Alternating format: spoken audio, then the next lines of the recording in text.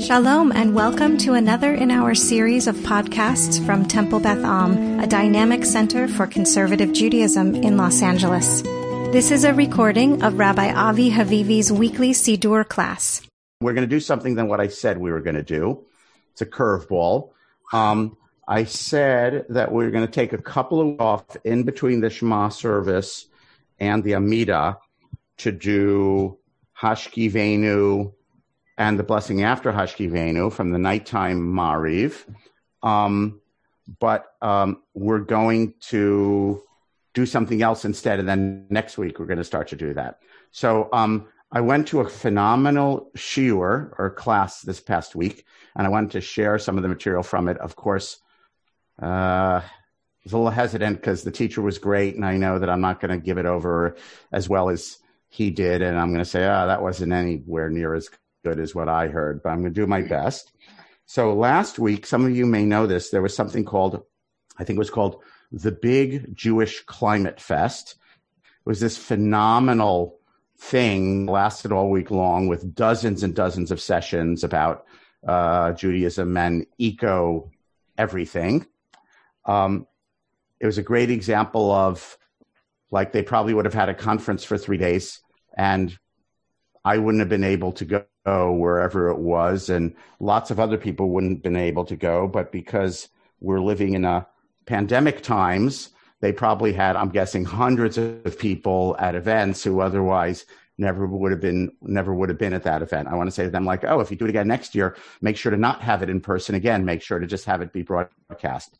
So I went to probably about half a dozen sessions, and they were fun, like plastics and Shemitah and everything. So this was a shiur about, it had to do with the second paragraph of the Shema, and that's why I'm going to share that with you and share that material with you today, because that is fresh in our mind, because we did that recently, probably just about, 6 or 8 weeks ago or something like that. And it looked at the second paragraph of the Shema from a whole different kind of framework than I had thought of before. It's like, I never looked at it that way. So I thought I would share it with you. This was taught by Rabbi Eben Leder, who is a faculty member at Hebrew College, the non-denominational rabbinical school in Boston. I think he's mostly a Chassidut guy. I think that's his field. This wasn't a particular Hasidic teaching. So, and I'll screen share his text in a moment. I'll figure out if I can put it into the chat so that you can download it if you want. So he starts out this way. V'hayim Shema. So the reason I like this is because we modern people, or at least I'll confess, we tend to approach the second paragraph of V'hayim Shema kind of defensively and with apologetics. We say, like, in ancient times, people believed that God controls the rain, and we don't exactly believe that in a literal way anymore, the way it was believed in the book of Deuteronomy. So how can we make this meaningful? And we talked about, we moderns read it as meaningful because, first of all, it's not individual reward and punishment, it's group reward and punishment. And we can understand it as, if a society lives up to its highest ideals, then the society will flourish. And if the society doesn't live up to its mitzvot, its highest ideals, then the society will wither. Remember that? We said that about 6 or 8 weeks ago. If someone remembers that, nod your head. Anyone remember that? Yeah, okay, Michael remembers. Good. Okay. But we approach it, we tend to approach it from a defensive standpoint, like, we don't really believe literally, concretely that God controls the rain in a direct way, and God decides when there's a famine, and God decides who's going to starve or not. So, and that's why, some of the liberal movements to the left of conservative Judaism have actually gotten rid of the second paragraph of V'hayim Shema entirely. I think in the Reconstructionist Siddur, you can say that paragraph, or there's an alternative. The Reform Siddur kicked it out a long time ago because they just find it kind of backwards and awkward. And because we are conservative with a lowercase c, we retain it, but we try to explain it away so that people will not find it backwards and awkward. So Eben Leder comes at it from a whole other standpoint. He says, ancient Judaism, you can call it that, Israelite religion, ancient Judaism in temple times, was an indigenous religion. And by that he means it's an original religion of a people tied to their land. He said, just think of it as any other indigenous religion, like, Native Americans or whatever we think we understand about Druids or whatever, right? All indigenous religions basically believe that our people, where we live, is the center of the earth. Our people is our deity's biggest concern. And we engage in certain ritual practices to preserve the cosmos. And the cosmos means the way we understand how the natural world works. In all indigenous religions, people see themselves as totally dependent on their natural world. And we are responsible for maintaining a ritual practice that supports God or the gods continuing to run the cosmos in a way that is beneficent to us. And if we don't do that ritual properly, the cosmos will collapse. So that makes sense, right? So if I said to you Native Americans or something like that, you'd say, yeah, makes sense. So Rav Eben says, well, just think of it just think of the ancient Israelites like Native Americans. Jerusalem is the center of the world. We know there are midrashim that the temple in the Beit HaMikdash, the temple is founded on the Even Hashtiyah, or the foundation stone of the world, which, by the way, is supposed to be underneath the Dome of the Rock mosque. The temple is founded on the foundation stone of the world. Jerusalem is the center of the world. The Beit HaMikdash is the center of Jerusalem. And the cosmos, which is to say, in ancient Israelite terms, us being able to survive because the rain falls in its season, is dependent on our worship there. So temple practice is designed to support the running of the universe, upon which we are all dependent. V'hayim Shamoah addresses that. Now, V'hayim Shamoah is not directly connected to the temple. I'll show you how it's connected to the temple. But first of all, I just want to say, when he said V'hayim Shamoah is the instinctive idea of all indigenous nations, which is to say all nations who reside in their land, who believe that they are the center of the cosmos and they are responsible for preserving worship such that the world around them, the universe, will continue to run and not run smoothly and not collapse. It got me to see V'hayim Shamoah in a totally different light, rather than like, oh, here's this thing that we don't believe anymore, right? Because if it were like Native American religion or something you were studying, I have no doubt that our reaction would be, how cool is that idea? We don't necessarily believe it literally, okay? But wow, it's a people who are integrally tied to their land, and they feel tied to their land, and they feel tied to nature.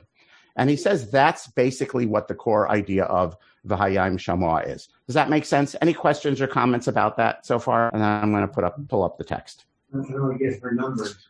I have a number. Oh, no. All right. Someone needs to mute themselves. Maybe Jonathan. I don't know. I don't know. It's called the ritual of Ma'amadot. We're going to get to Ma'amadot. Don't worry about that yet. Okay. So he says, look, a residue of this is the mission in Pirkei Avot that we've all heard. Shimon Tzaddik was one of the remnants of the men of the Great Assembly, meaning the people in the time of Ezra, late Second Temple times. He used to say the world stands, and he says, understand this literally, not figuratively, right? The universe depends on three things: Torah study, al ha'avodah, worship in the temple. Let's not translate it to prayer or service of the heart or any of those things. Temple worship, and Gemilut Chasadim, acts of piety or acts of kindness. So one of the three things upon which the universe stands and does not collapse is the temple service. Okay. Another Mishnah, it's a Baraita. It's from Tannaitic times, but outside of the official Mishnah, from Avot de Rabbi Natan.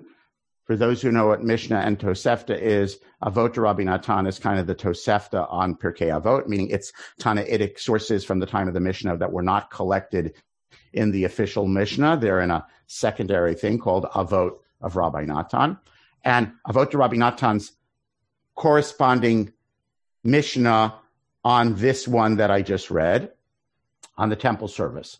As long as the service of the temple exists, the world and all its dwellers are blessed, and rain comes in its time. By the way, again, I just want to say, imagine this were not your religion, right? That you might feel embarrassed about explaining to modern people. Imagine that you just studied this in some anthropology class about some native religion, okay? As long as the service of the temple exists, the world and all its dwellers are blessed, and rain comes in its time. As it says, Le'ovdo b'chol vachem u'b'chol nafshechem v'natatim etar artzachem be'ito yorel makosh. Quote from the second paragraph of the Shema. Okay?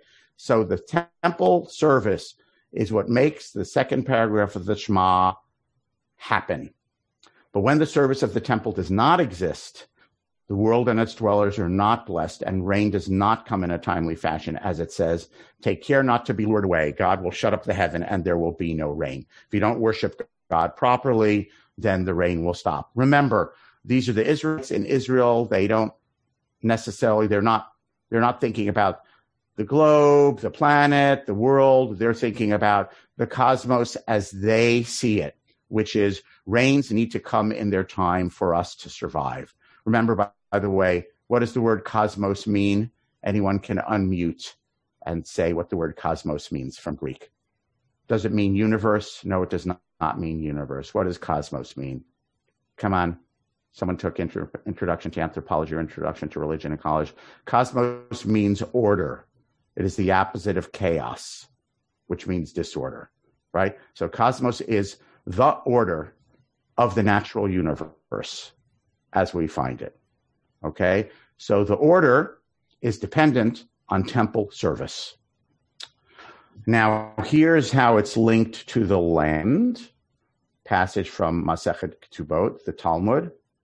When a person lives in the land of Israel, it is if they have a God. But one who lives outside of the land, it is as if they have no God. For it says, La'et lachem et eretz Canaan liot lachem le'Elohim, which the Talmud here interprets to mean, I am bringing you to the land so that you can have a land and then I will be your God. In other words, the ancient Jewish concept is we are a people tied to a land, and that is what connects us to our deity. You'd say this is very proto-Zionistic, this whole approach. It certainly is, although that's not where he went with the class. Okay? So basically, this is sort of the pre-exilic idea that we worship our God best in Eretz Yisrael. I'll come to the exilic idea later on. Okay, here's a midrash. Look at how the temple is tied to the cosmos. I'm going to try to get the Hebrew and English. Hard to get Hebrew and English all together. There it is. Okay. Rabbi Yehuda, son of Rabbi Shalom, said, we find that the Mishkan is equivalent to the creation of the world. In other words, the Mishkan is a microcosmos. It's a microcosm that reflects the universe. How? On the first day of creation, heaven and earth were created, which it says God stretches the sky like a tent cloth. God stretches it out, right? And of the Mishkan, it says, you shall make sheets of cloth to cover the Mishkan. Second day, it says, let there be a firmament to separate. And in the Mishkan, it says the curtain will separate. Vertical curtain, which is a version of the horizontal curtain, that is the rakia. On the third day of creation, it says, let the waters be gathered. And in the Mishkan, it says, make a laver, which is a fancy old word for the bronze washing basin that held the water that the Kohanim washed hands and feet with when they came into the temple to do their service. On the fourth day, it says, let there be lights. And in the Mishkan, it says, make a menorah. On the fifth day, birds shall fly. Birds were created. And in the Mishkan, the Kruvim spread their wings. Kruvim, the mythical hybrid creatures who were God's conveyance in the Holy of Holies. On the sixth day, let the earth bring forth living creatures, animals. And in the Mishkan, Adam ki akriv, when a person brings a sacrifice. On the seventh day, all was light. And when God entered the Mishkan, it would glow from the divine presence. In other words, this midrash goes a step further conceptually. And it says, when we talk about in the temple service supporting the running of the universe, the cosmos, okay? It's because part of that is the temple. Again, you have to think of your anthropology class, or my daughter in the Hamilton Humanities Magdalene High School. They did a unit for 6 weeks on sacred architecture. You know, why church buildings and mosques and other temples are laid out in a particular way, and what physical representations are there in places of worship that reflect core ideas of the worshiping community. So this midrash is saying, basically, the Mishkan, or the temple, is, because the Mishkan is just the forerunner of the Beit HaMikdash, the temple in Jerusalem. The temple is a microcosm of the universe. It reflects, and when they say the universe here, they mean creation. So we are responsible for the worship of the temple, which helps support the cosmos so that the world can continue to survive. And this cosmos idea is linked to, logically enough, the story of creation, the beginning of time when God set up the natural world. So here we have a series of links that worship in the temple supports the functioning of the world of nature. Everyone with me so far? So here's a Mishnah. So here's the question that is raised, which I think I'm not going to go into. I think I might have skipped the question.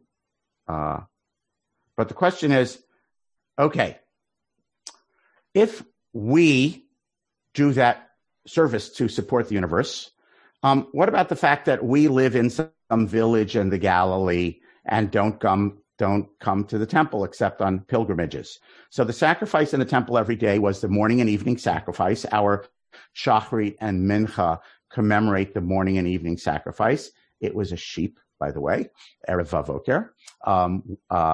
And this Mishnah that we're about to do talks about how the temple sacrifice represents our worship, in ancient times. Basically, and this was in late Second Temple times, the entire Jewish people in the land of Israel was divided into 24 shifts.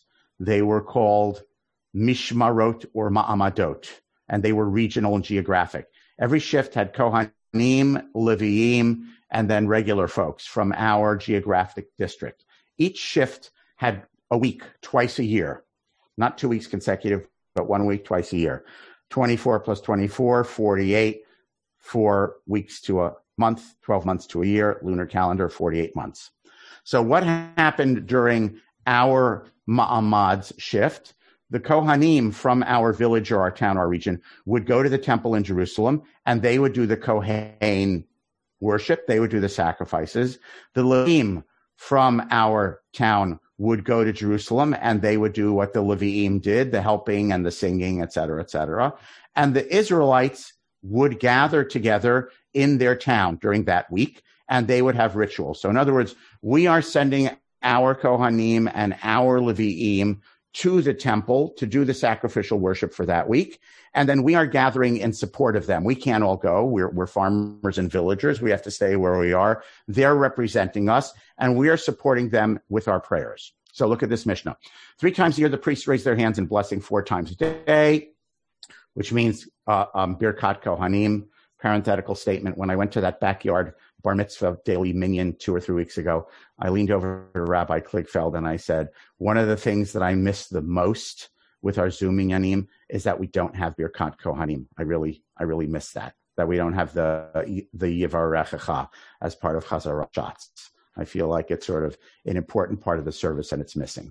So there are 3 times a year when the Kohanim do this 4 times a day, meaning there are 4 services, right? The one we're most familiar with, of course, is Yom Kippur, right? That would be Shachrit, Musaf, Mincha, and Ne'ilah, but also on fast days and also on the Ma'amad. That's this shift period, 1 week, twice a year. What is the Ma'amad? The Torah says, command the children of Israel to bring the daily sacrifice. All of Bnei Israel has to bring the daily sacrifice. How can we bring the daily sacrifice if we're not actually there? To solve this problem, the ancient prophets established 24 shifts. Each shift included a presence or ma'amad of priests, Levites, and Israelites. When it was the shift's turn to go to Jerusalem, the priests and the Levites went to Jerusalem, and the Israelites of that shift gathered in their towns. So what did we do in Second Temple times when we gathered during our ma'amad to support the temple service? That's how we participated in the temple service. They recited the story of creation. Okay? So Rabbi Evan Leder says, in the end, then, the fundamental myth, which means the core story about what we are about in temple times, was the story of creation. When we go into exile, we're no longer in the land, and the cosmos we live in feels different because not every place is dependent on the rain and its seasons the same way Eretz Israel is. Then our fundamental myth shifts. What is our core fundamental myth for us diaspora Jews? If I said to you, tell your Christian friend, what's the main thing that Judaism is about? What's the story that undergirds Judaism? Larry, then Marshall. It's Mitzrayim. 1 or 2.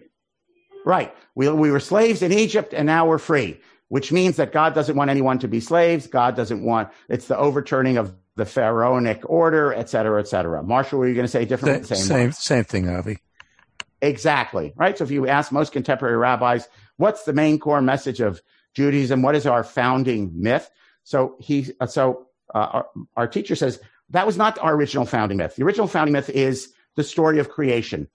That's the core story. We are a people of nature, connected to nature in our land, and our worship is responsible for making sure that the cosmos continues safely so that we can all live. Once we get disconnected from land, that no longer works as our core religious myth. Psychologically, sociologically, we need a different core religious myth that's transportable, that has to do with peoplehood rather than land. We fully become a people disconnected from land, a universal people outside of the land. This is after the destruction of the temple. Makes sense? Larry is nodding his head. So I'm going to close with one final thing. So I found all this very interesting. So I'm going to close with one final thing. So why was this part of the big Jewish climate fest? Because he says that on the one hand, we are diaspora people with a portable myth. We're a nation. On the other hand, something was lost with the breaking of our linkage to the natural world. And we who are more eco-conscious in contemporary times might want to try to recapture that link and have some way of commemorating for our ancient ancestors. The core mythic story was Maaseh Breshit. It was Genesis chapter 1. Okay? And how can we recapture a little bit of Genesis chapter 1? So apparently at Boston Hebrew College, at Morning Minyan, they do a version of the Ma'amad every morning.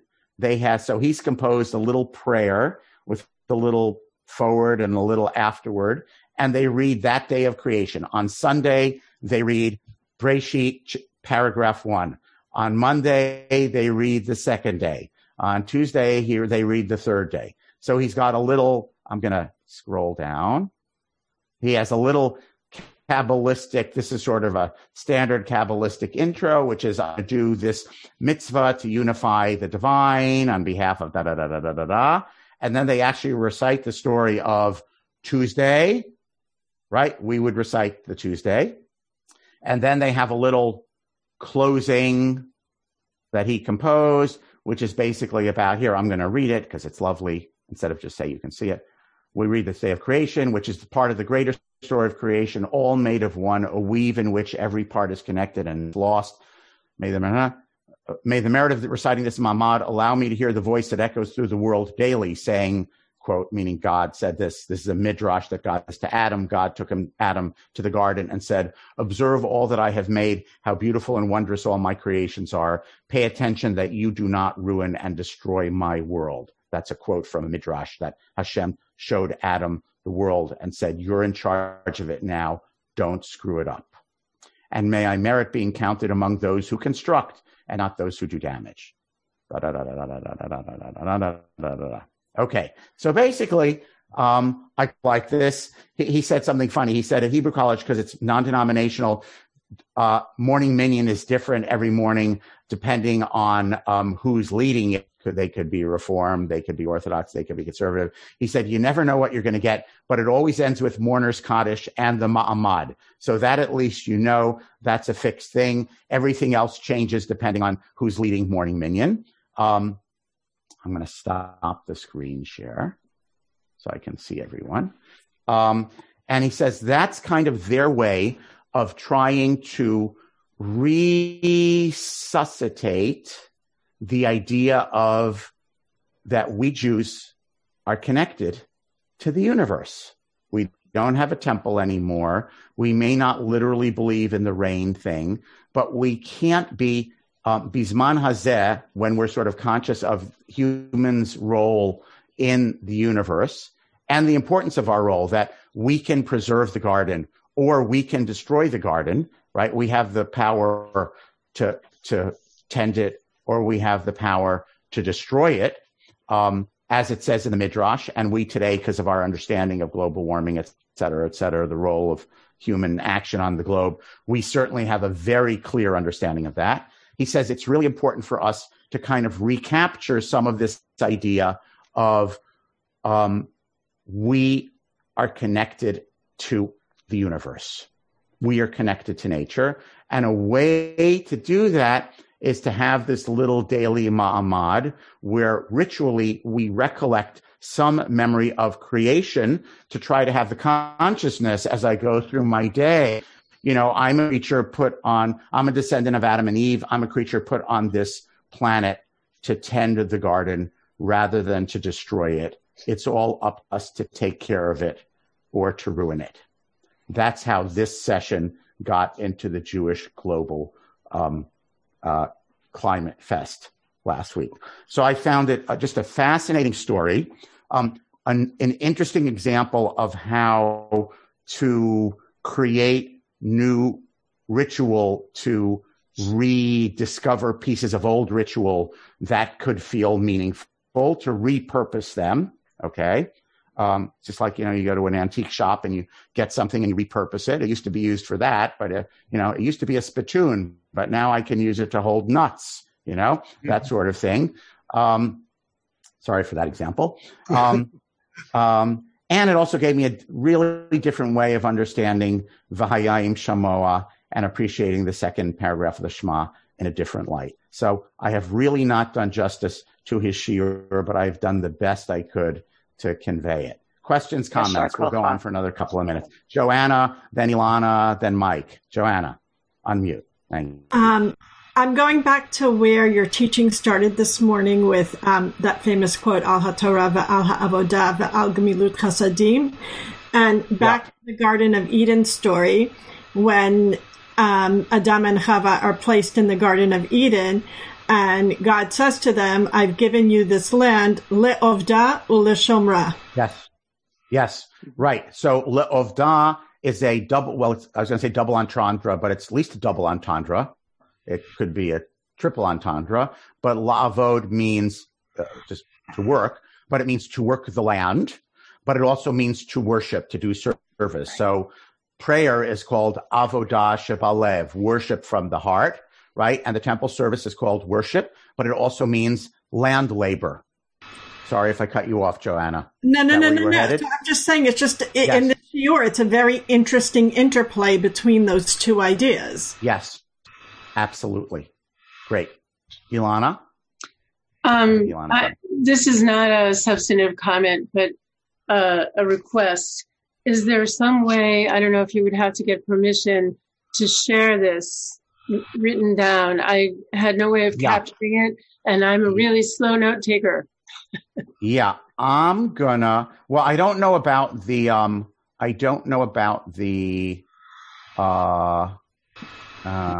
share, if possible, to share exactly what you shared. I don't know about the now.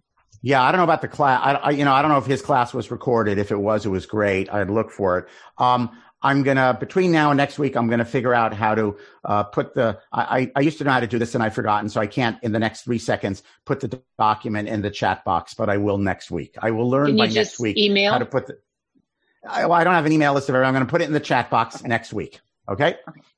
Or in the WhatsApp. In the WhatsApp. Okay, or I'll put it in the WhatsApp. That's really complicated because it has to jump from my computer into my phone. I'm really not sure how to do that, but I'll try.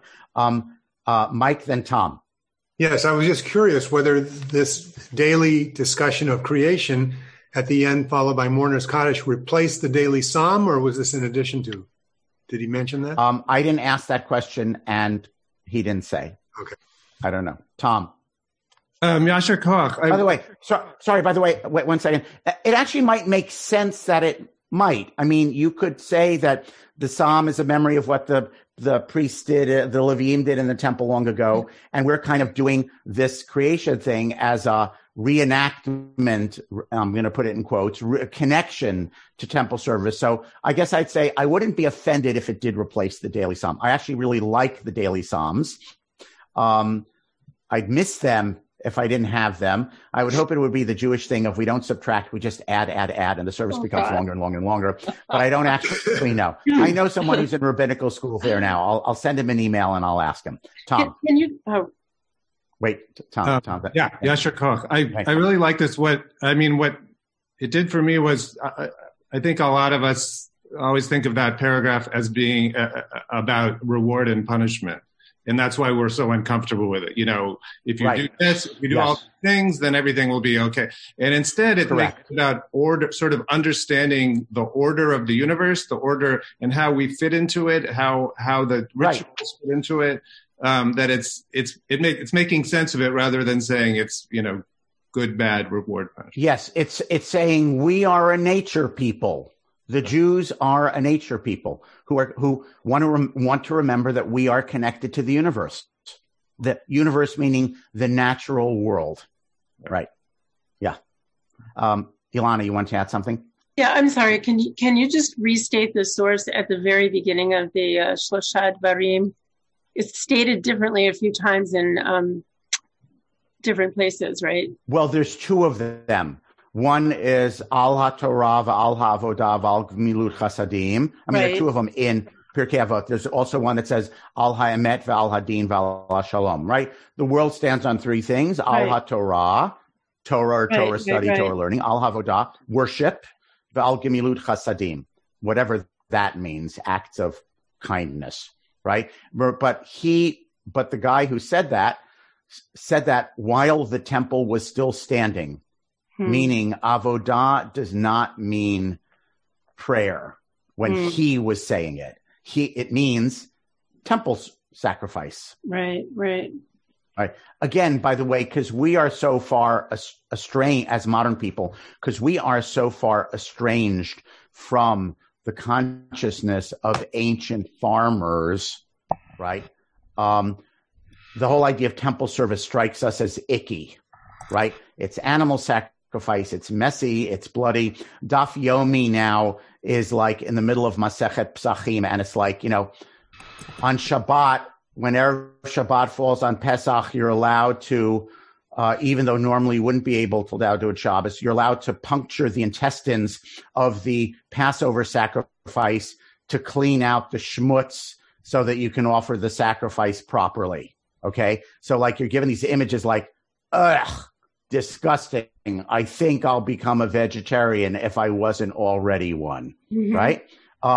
So it's very hard for us to connect to this farmer world of crops and animals, which involves sometimes killing and eating the animals and not having them come in, styrofoam with plastic around it, but you know where your meat comes from. People lived in a world where that was a day-to-day kind of thing. So the fact that we're so far removed from that, even if we're not vegetarians, we like our meat to come in, styrofoam with plastic around it, both of which the Big Jewish Climate Fest talked about in terms of the evil of plastics and the need for recycling and how we can't recycle our way out of this mess because there isn't enough room on the planet for all the recycling and all the landfill.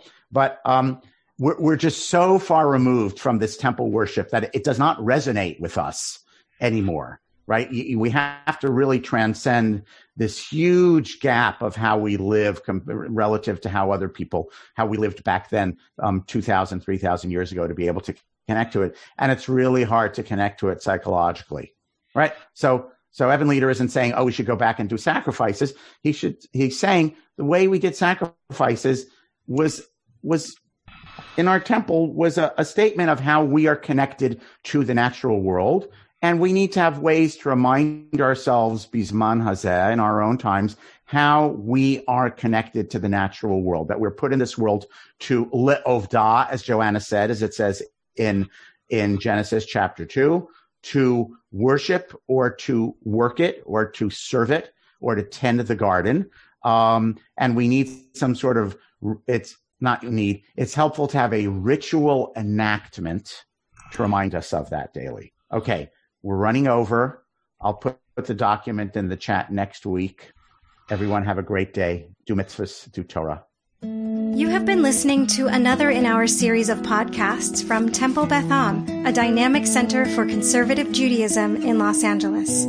If you enjoy these podcasts, we invite you to write a review on the Apple Podcast site or wherever you get your podcasts. For more information about Temple Beth Am Los Angeles, go to tbala.org.